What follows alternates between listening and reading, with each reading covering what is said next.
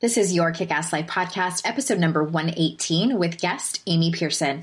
All links and resources you hear on this podcast can be found by going to yourkickasslife.com/118. This is the Your Kick-Ass Life podcast with Andrea Owen, a no BS guide to self-help and badassery. Because ladies, let's face it, life's too short for it to not kick ass. And here's your host, the girl who serves it up straight with a side of crazy, Andrea Owen.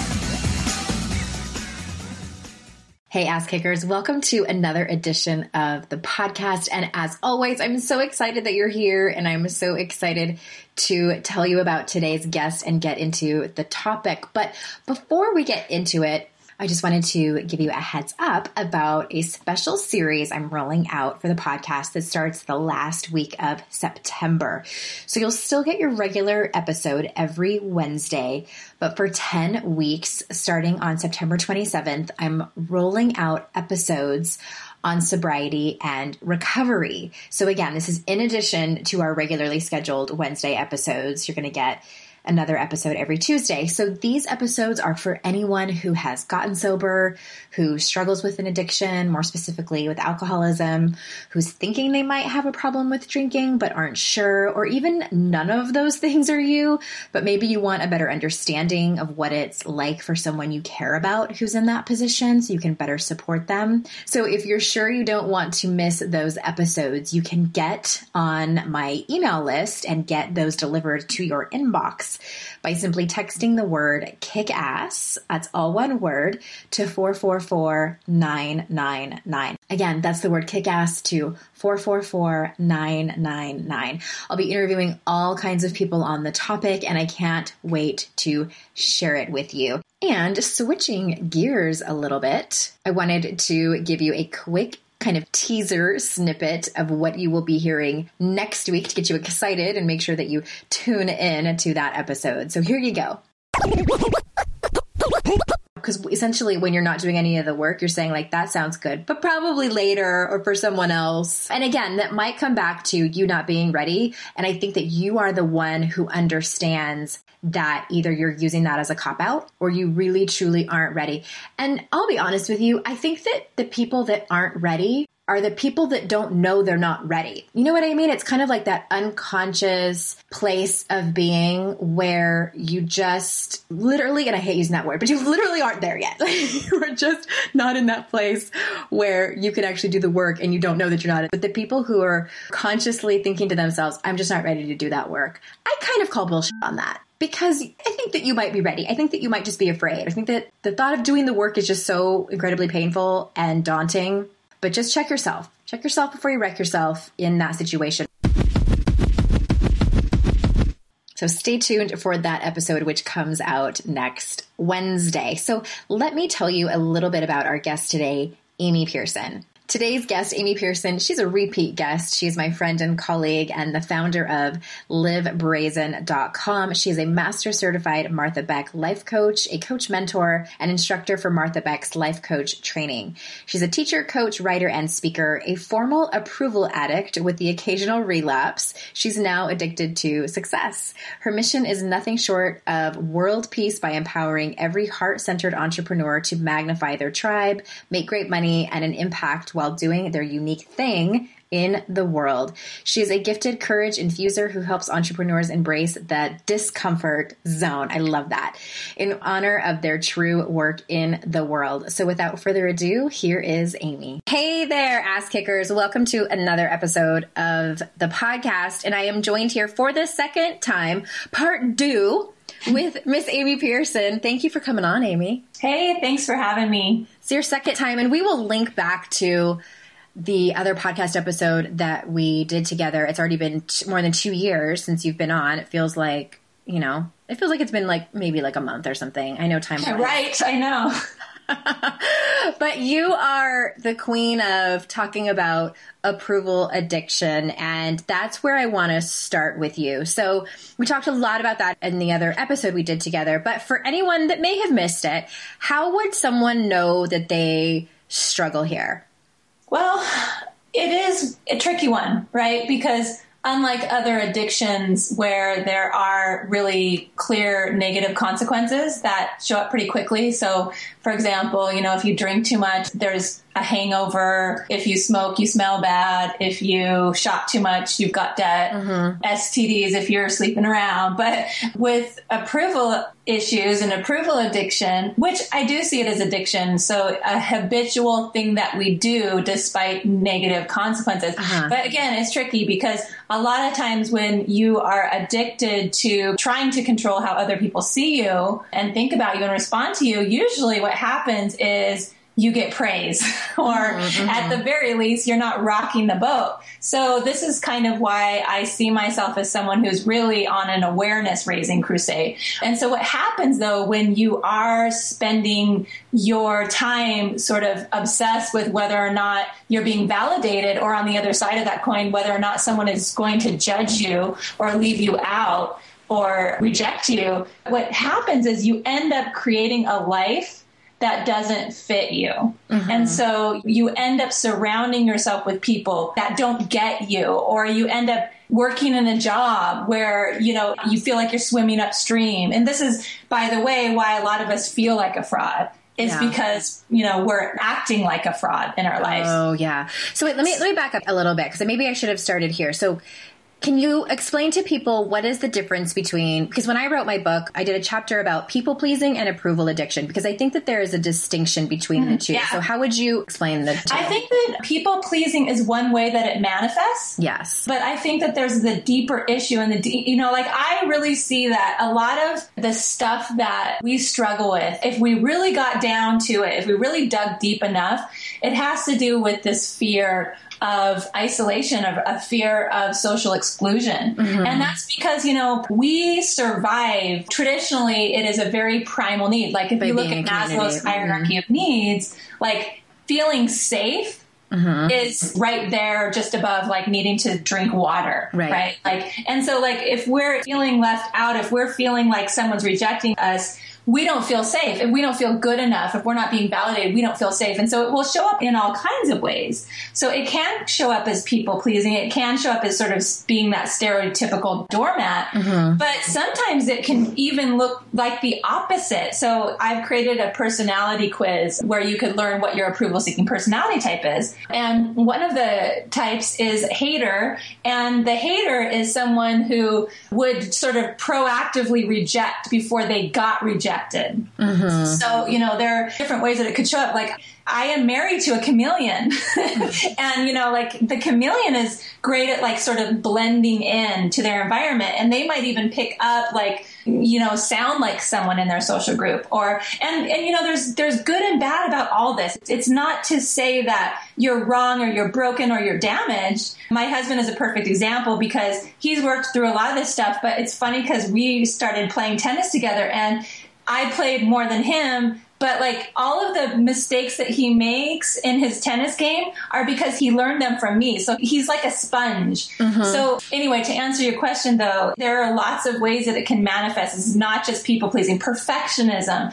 For me, I'm traditionally a performer. So I have, the way that I have throughout my life wanted to feel like I fit in, wanted to feel like I was loved, wanted to feel worthy was to achieve or to be the most entertaining in the room or to win a lot of awards. So I don't show up as necessarily a people pleaser in this sort of traditional way that you might think about it. And that, by the way, is what I would call in my quiz a helper. It's someone who really is trying to make themselves useful or never says no so that she or he can feel like they're wanted, like they're needed. Yeah. Oh my gosh. Yeah. And you explained, I know you and I have talked about this before.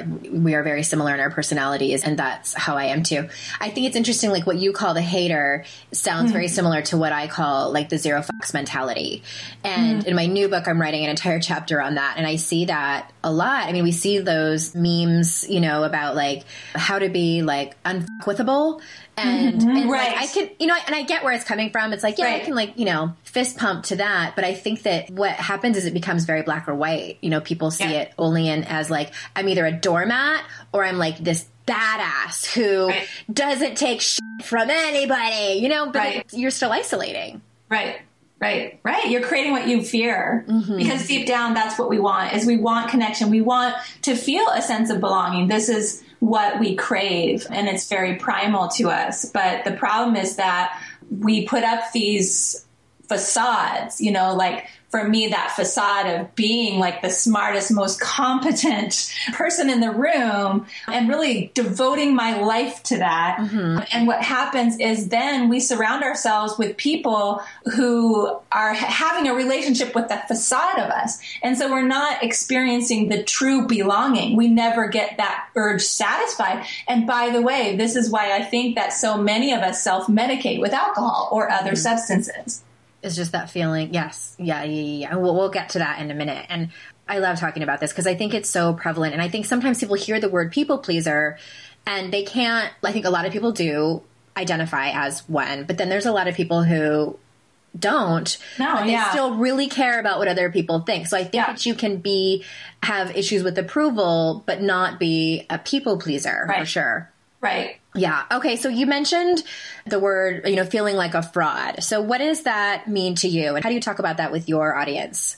Well, so I think that there are different kinds of feeling like a fraud. I think there are different reasons, I should say. One I mentioned before, which is I say this with love, but a lot of us do feel like a fraud because we are acting like a fraud. I mean, I have a story in my own life to kind of illustrate that. But when my mom was going through her treatments for cancer, I had been to every single one of her treatments, except for the day when I needed to finish this report. I was writing a report on the home mortgage interest rate deduction for a progressive think tank. And I really wanted to work for this think tank because my thing was that I wanted people to see me as really, really smart. And I thought, well, if I could be a research analyst for a think tank, and write reports for the Oregon legislator, then that would be it. That sounds fancy. Yeah, that's really fancy. And I would prove to them for once and for all, really to myself. But so this report was due, and the entire time that I was working for this organization, I felt like such a fraud because these were real policy wonks and I was pretending. And so it felt like I was swimming upstream and I was taking a long time to finish this report and I really cared what they thought of me. And so the very final day that my mom, well, it wasn't the final, I'll say more, but on the day that my mom had this treatment, I was supposed to finish this report. And so I remembered the conversation with her on the phone where I told her I couldn't make it that day. And I did end up finishing the report. That night, my dad found her in bed and she wasn't breathing. And long story short, she died of heart failure. And this is why I say that the stakes are so high, because we don't even get that we are creating this life. And in the process, we're missing things that are important to us. And so that's the kind of fraud where it's like you feel like you have to be someone else in your life and you feel like you're constantly swimming upstream because you're not being who you really are. For whatever reason, it's because you picked up on messages that the real you wasn't fit for human consumption. But that's one kind of fraud.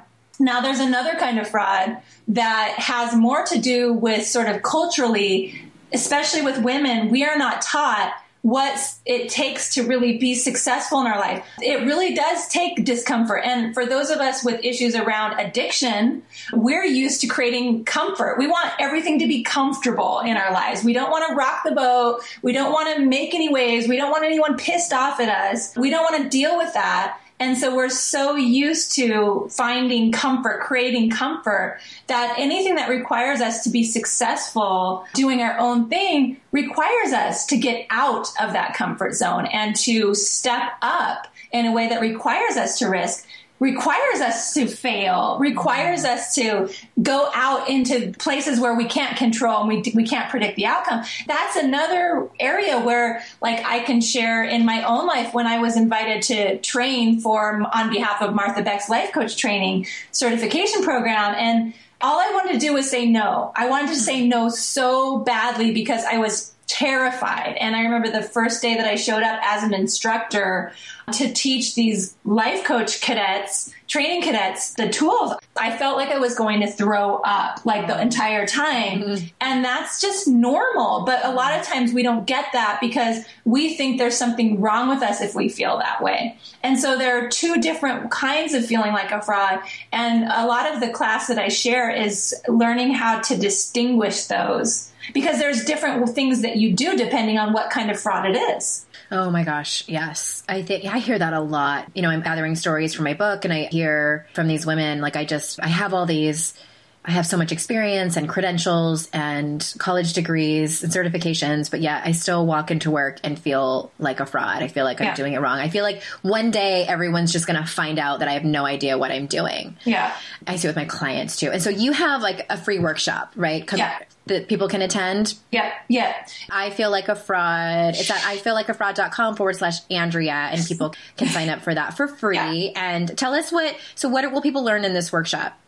So we're going to talk about those two kinds of feeling like a fraud. I'm going to help you distinguish between them. A lot of the class does draw upon sort of this legacy that we have inherited as a culture, women, about sort of feeling, why do we feel like why is this so common with women? So I address that. I speak to that, the cultural legacy around that. And then we talk about those two kinds of feeling like a fraud. I will help folks to distinguish between those, and I will help people to understand what their next steps need to be depending on what's showing up for them, what kind of feeling like a fraud is showing up for them. Oh, that's great. Because you and I could talk for like a whole hour on that. We are going to move on from the topic. So if anyone's like, oh my God, please talk about that more, go to ifeellikeafraud.com/Andrea. The link is in the show notes if you want an easier link to click on, just hop on over to the show notes. And thank you for putting that on for us. Oh yeah. Thank you. And all right. So we're shifting gears a little bit, everybody. And we're going to talk about, here's a little preamble. And this year marks my own 5-year anniversary in sobriety. And I have asked a select number of colleagues and friends that I have to come on and share their story and talk about sobriety and recovery. And Amy is one of those. And I would love, even if you are someone who has not struggled with alcoholism, I would love for you to stick around and listen and either share this episode with someone that you know that is struggling or you think that is struggling, or you may even walk away with some nuggets of your own life. Again, if you don't struggle with booze. So as I was saying, you're a sister in sobriety and recovery. So would you share with the listeners your story specifically of when you realized you had a problem with drinking? Yeah. So it's been, it'll be 3 years in November. And by the way, on the date of when we're recording this, today is my dad's birthday. And sober birthday? Sober birthday, nice. And he has 37 years. Wow. So, and my mom would have had 37 years today. So this is very cool that we're doing this on this day. But yeah, so it'll be almost 3 years for me. So I have been doing a lot of my own work. So I've been I became a coach 7 years ago, and it has been a beautiful thing. There's been so much healing, but there is also the curse of self-awareness. Mm-hmm. And what I realized, right? Like I was on to myself for many years, but it was sort of like this, do I have a problem sort of thing? And I was one of those who would like do the quizzes online and talk to my friends. And, my sister, who's also has many, many years of sobriety, she would tell me, you don't have a problem. I see how you drink, like you're fine. You don't have a problem. And so of course I like to drink. So it was much more convenient for me to just believe, my sister or my friends or the quiz. So what were you doing? Were you like going out partying, or what did it look like? So I have 3 kids, and they're twins. I have twins who are 8, and I have a 5-year-old. And I am not like someone who goes out and parties anymore. But for me, being someone who is highly sensitive and empathic, it was just a lot of stimulation, and also very introverted to have all this energy in my house and have all these people need me and have all this emoting everywhere. So at that time, I'm thinking back, years ago, they were much littler. Yep. And you were taking, they were in diapers, and it was a lot more like physical caregiving. Yeah, it was really, really, really hard. And so the alcohol for me was this way for me to dull my senses, really, and to, I can't remember where I read this, but pull the blinds down. And it just started to get, it started to become a glass of wine, every so often, to a glass of wine every night, and then 2 glasses of wine, and then 3 glasses of wine. And then I started to think about having wine around 2 o'clock. And it just, and being self-aware, I just started to see, and, also just having grown up in a household with, the traditional sort of ugly drunks, it was something that I did not want it to get to that point. And so, I didn't look like the stereotypical drunk on the street corner, but I also knew that this was progressing. And, there was this one experience where I remember I was at a park with a friend at an event, and we were going to have a picnic, and the kids were with us, and the park was being this event. Traditionally, we would drink wine. This year, there were people patrolling. I don't know if it were, law enforcement or something, saying we couldn't drink wine. And I was so disappointed. I was like, no way, I'm not going to have any fun. I have to drink the wine. And so I just kind of snuck the wine while those guys weren't looking and got pretty intoxicated, pretty inebriated. So you were drinking by yourself, in secret at the party? Well, my friend and I were in on it, but I drank and hid it from, the folks that were, telling us we weren't supposed to. And then I got pretty darn drunk. I remember my friend was asking me if I was okay to drive home because I had to drive the kids home. We had to cross the river. And, I was like, I'm fine. I just didn't want the inconvenience of having to deal with, having to get a ride or take a cab, or I had 3 kids. So I told her I was fine, but I really wasn't. And I was driving over bridges of bodies of water. And I remember it wasn't the next night or anything. It really was probably about a month or 2 after when I remembered that day, that night. And I thought to myself, if anything would have happened, this is going to make me cry. I would have never forgiven myself. And I know that I would have vowed never to have another drink again. And so I just became that person. I just decided that I wasn't going to wait until something happened. I was making that vow to that alternative reality where I did get in an accident. I did drive my car over the bridge. I killed my children. I became that person and made a decision that I wasn't going to wait, and I was just going to vow never to drink again. And so that was the decision that I made. This is actually the first time I've shared this story. I've written about it. I've never published it. I wrote about it once, but I never published it. So it'll be in the book. But so that was really what I think was the thing that kind of made me decide to stop for good. Wow. Thank you for sharing that story. And when you were telling it, I just had this pit in my stomach, and I can so relate to so many things you said, and starting with, finding out that you can't drink at that picnic. I mean, for me, I remember so looking forward to events where you could day drink and it was socially acceptable. Yeah. Things like Super Bowl parties or parades or, anybody's birthday party or holidays like Thanksgiving and Christmas, forget about it. You can start drinking at noon. I want that to be my everyday and have nobody raise an eyebrow. That's what I wanted every day. And so, and just, I think that, for anyone listening and what you said in that awareness piece and how you said, I forget what you said about, you said you knew that it was progressive. And I think, for those people that have never heard that before, is whether you can get on board with the term alcoholic, which I know is really hard for people. It's still even hard for me, I think. Whatever you want to call it, whatever this is that we're talking about, we don't get better. And I think that I think anyone that I have on this podcast, anyone that I've talked to who's in recovery, who's quit drinking, can tell you that we tried to get better. Wouldn't you say that you tried? Yeah, I remember actually once my husband has some digestive issues and he had an attack and he decided he wasn't going to drink. And so in solidarity, I just stopped drinking for a month and I could do it. And then I remember, so we went out to dinner a month later and I decided, okay, I was just going to have a glass of wine.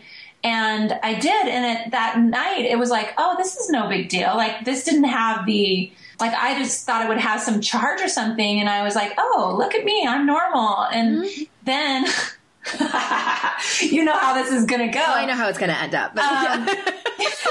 You know, like the next night I was like, oh, I'm just going to get some wine. And then what was amazing was how fast it started to go downhill. Yes. Like, it was like my drinking like multiplied by 10 times, like the intensity that it had before I stopped for a month. That was really eye-opening for me. Yes, to everything you just said. I remember for me, I went to a Super Bowl party.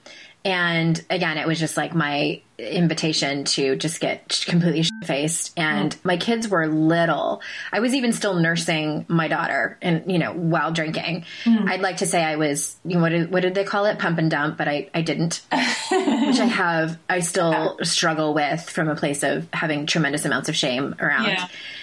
So we were at the Super Bowl party and and it was my friend that was hosting it. Her family's Italian, and not that all Italians do this, but they drink a lot of wine, really good wine. And I probably threw down 2 bottles that day. We went home and I was just completely tanked and burst into tears that night and told my husband that I was pretty sure I needed to get sober. And it was completely out of left field because he wasn't totally aware of how much I was drinking, because at that point I was hiding it from him.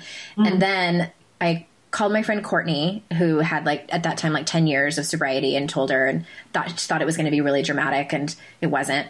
And so she said, well, just quit for 30 days and see what happens. Mostly, and as a coach, you know this, it's not really about the action. It's about what happens with our thoughts and our feelings during the homework. And I made it 6 days and was just climbing the walls, white knuckling it, just fuck this. I can drink. I can, moderate, using air quotes. And then it was really similar to what you just said. I remember then when my 30-day trial didn't work out. My husband went this is when we were about to leave San Diego and we were going to move, and he went out of town for I don't remember, maybe a week or 10 days. And it was the first time I'd ever bought myself a box of wine. And it was party time for Andrea because he was gone. He didn't travel when we lived in San Diego. He didn't travel for work, but he was gone for the first time. I didn't have to have, I was making up that he was watching how much I was drinking. I don't think he really was. He says he wasn't. And I got drunk every night by myself. I was with 2 small children. What would have happened if I needed to take one of them to the hospital? Or, I was just getting completely tanked every night. And it was like you were saying, the escalation was frightening. It was frightening how fast it was happening. Yeah. Yeah. And the funny thing with me too, there are so many reasons why it was so difficult for me to identify that I had a problem. I think inside I knew, but just how much we see of, socially, how it's happening all the time around us. And I just had such a hard time accepting that I could have a problem, because I just didn't seem like I just didn't seem like what I was seeing culturally that was being defined as having a problem, or what I have even experienced in my own household with my family. And, the way I drank, I didn't get tanked. I just wanted to have a nice buzz, all day long. And that too, it's I wasn't out of control. I didn't black out, I didn't throw up. I didn't like to be that uncomfortable. I just wanted to be buzzed pretty much all the time.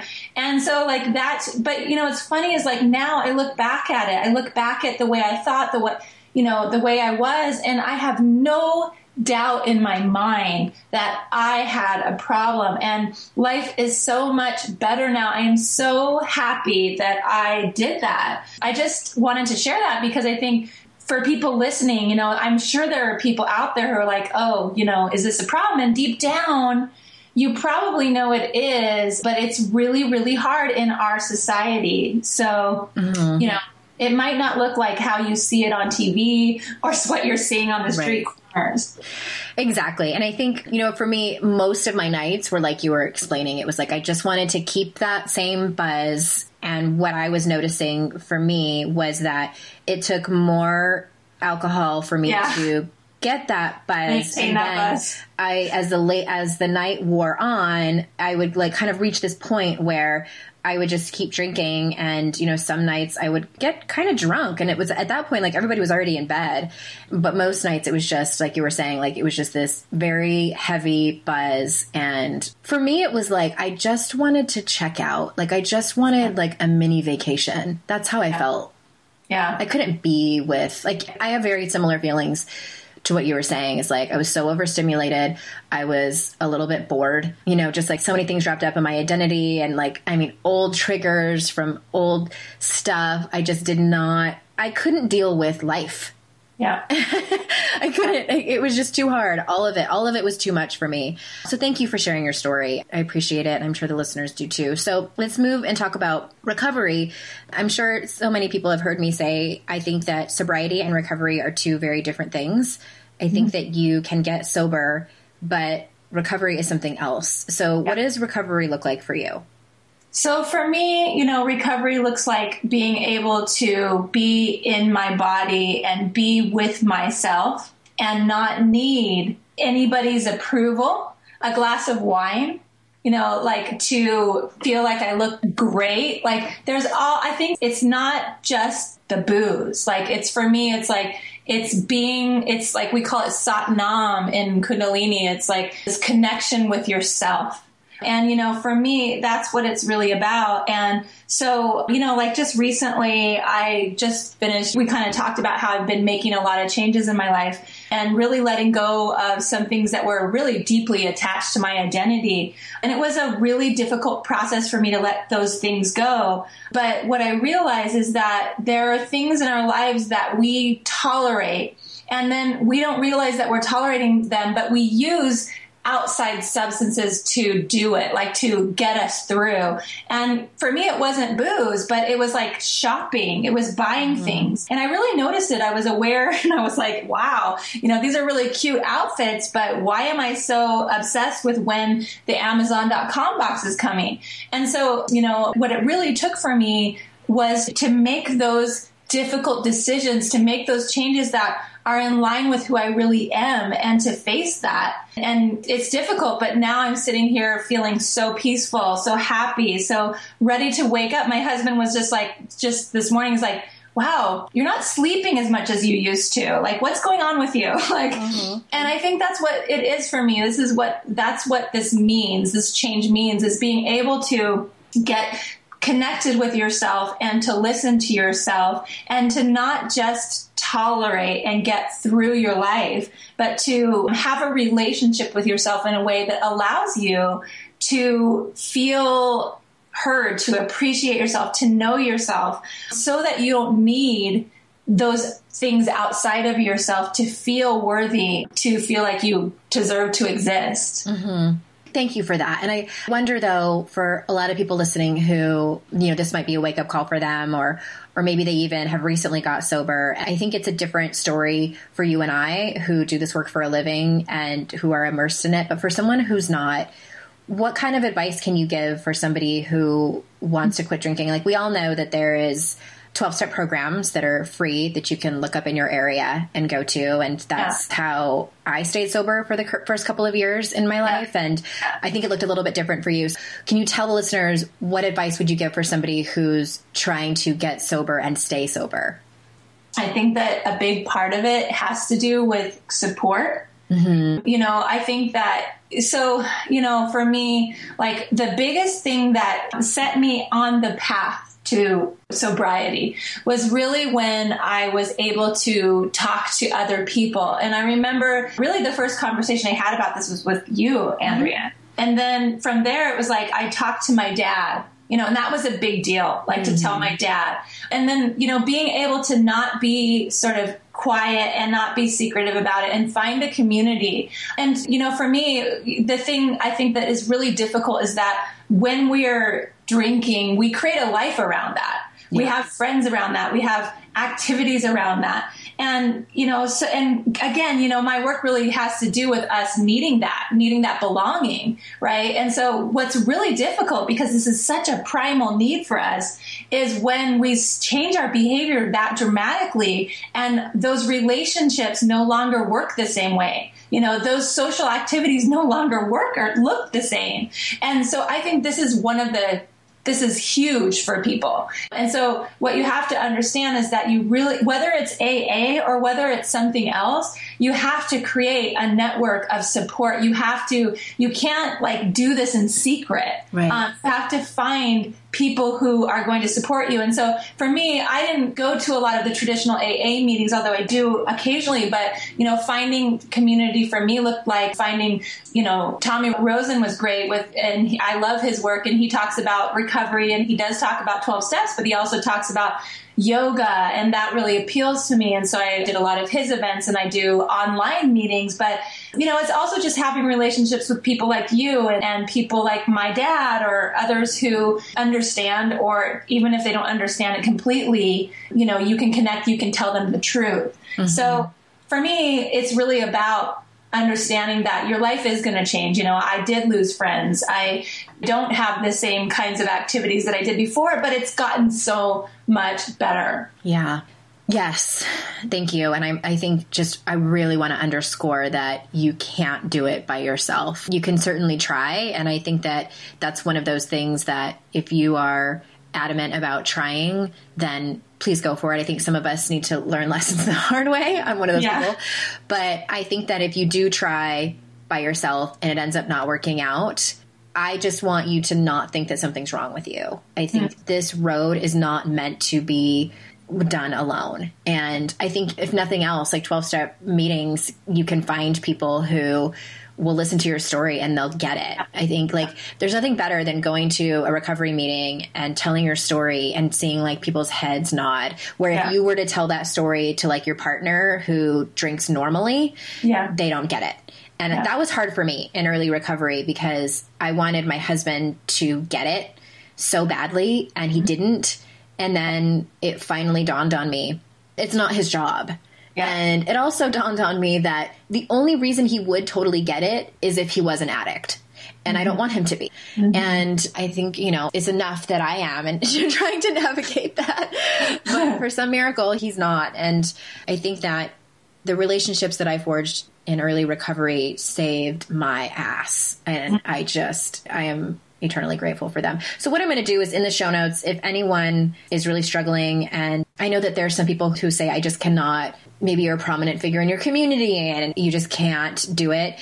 There are some online options that I will put in the show notes that I have found really helpful. There's actually a Facebook group that I've sent some clients to where you can meet, this mostly other women, where you can meet other women and tell your story and get some support. Cause I think that, I don't know if this was the case for you, but when I first called Courtney, even though I knew she had a lot of recovery, I was so afraid that she was going to gasp and be like, you? Yeah. And I don't know if you felt that way, coming to me about your story, but it was so nice to just have her be oh, okay. Totally. Totally. I did not want to. I didn't want to come to you.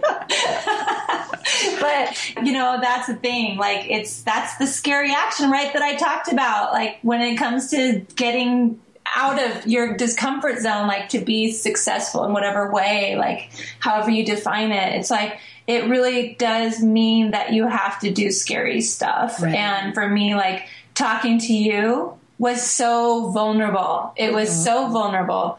And it was really important. And I'm really glad that I did. I can't control that. I didn't want you to think I looked weak. I didn't want you to think, I don't know. I just didn't want to have you see me in this way. Yeah, I hear that. And it's interesting. It's such, everyone knows I love Brené's work and facilitate her work. And this is really the definition of vulnerability, is that we walk into these quote unquote arenas of vulnerability and we don't know what the outcome is going to be. And we are so afraid of being rejected, we all have these fears of how we're going to be perceived by others. Speaking of approval addiction, we're coming full circle here.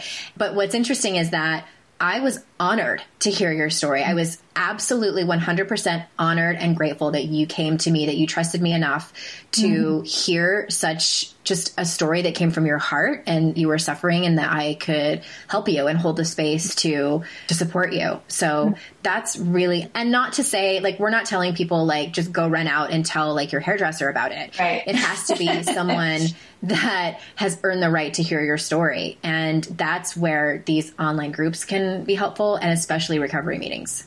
Yeah. Yeah. All right. So we'll put those in the show notes. Thank you so much for being here and sharing your story. And I just really appreciate you and the work that you do in the world. Likewise, Andrea. And it is an honor. Thank you. So for those of you that do want to attend the workshop that Amy is putting on, it's ifeellikeafraud.com/Andrea. And again, all of that's in the show notes, and I will have resources for recovery in the show notes. And until next time, Ass Kickers, I will see you out in cyberspace. Bye-bye.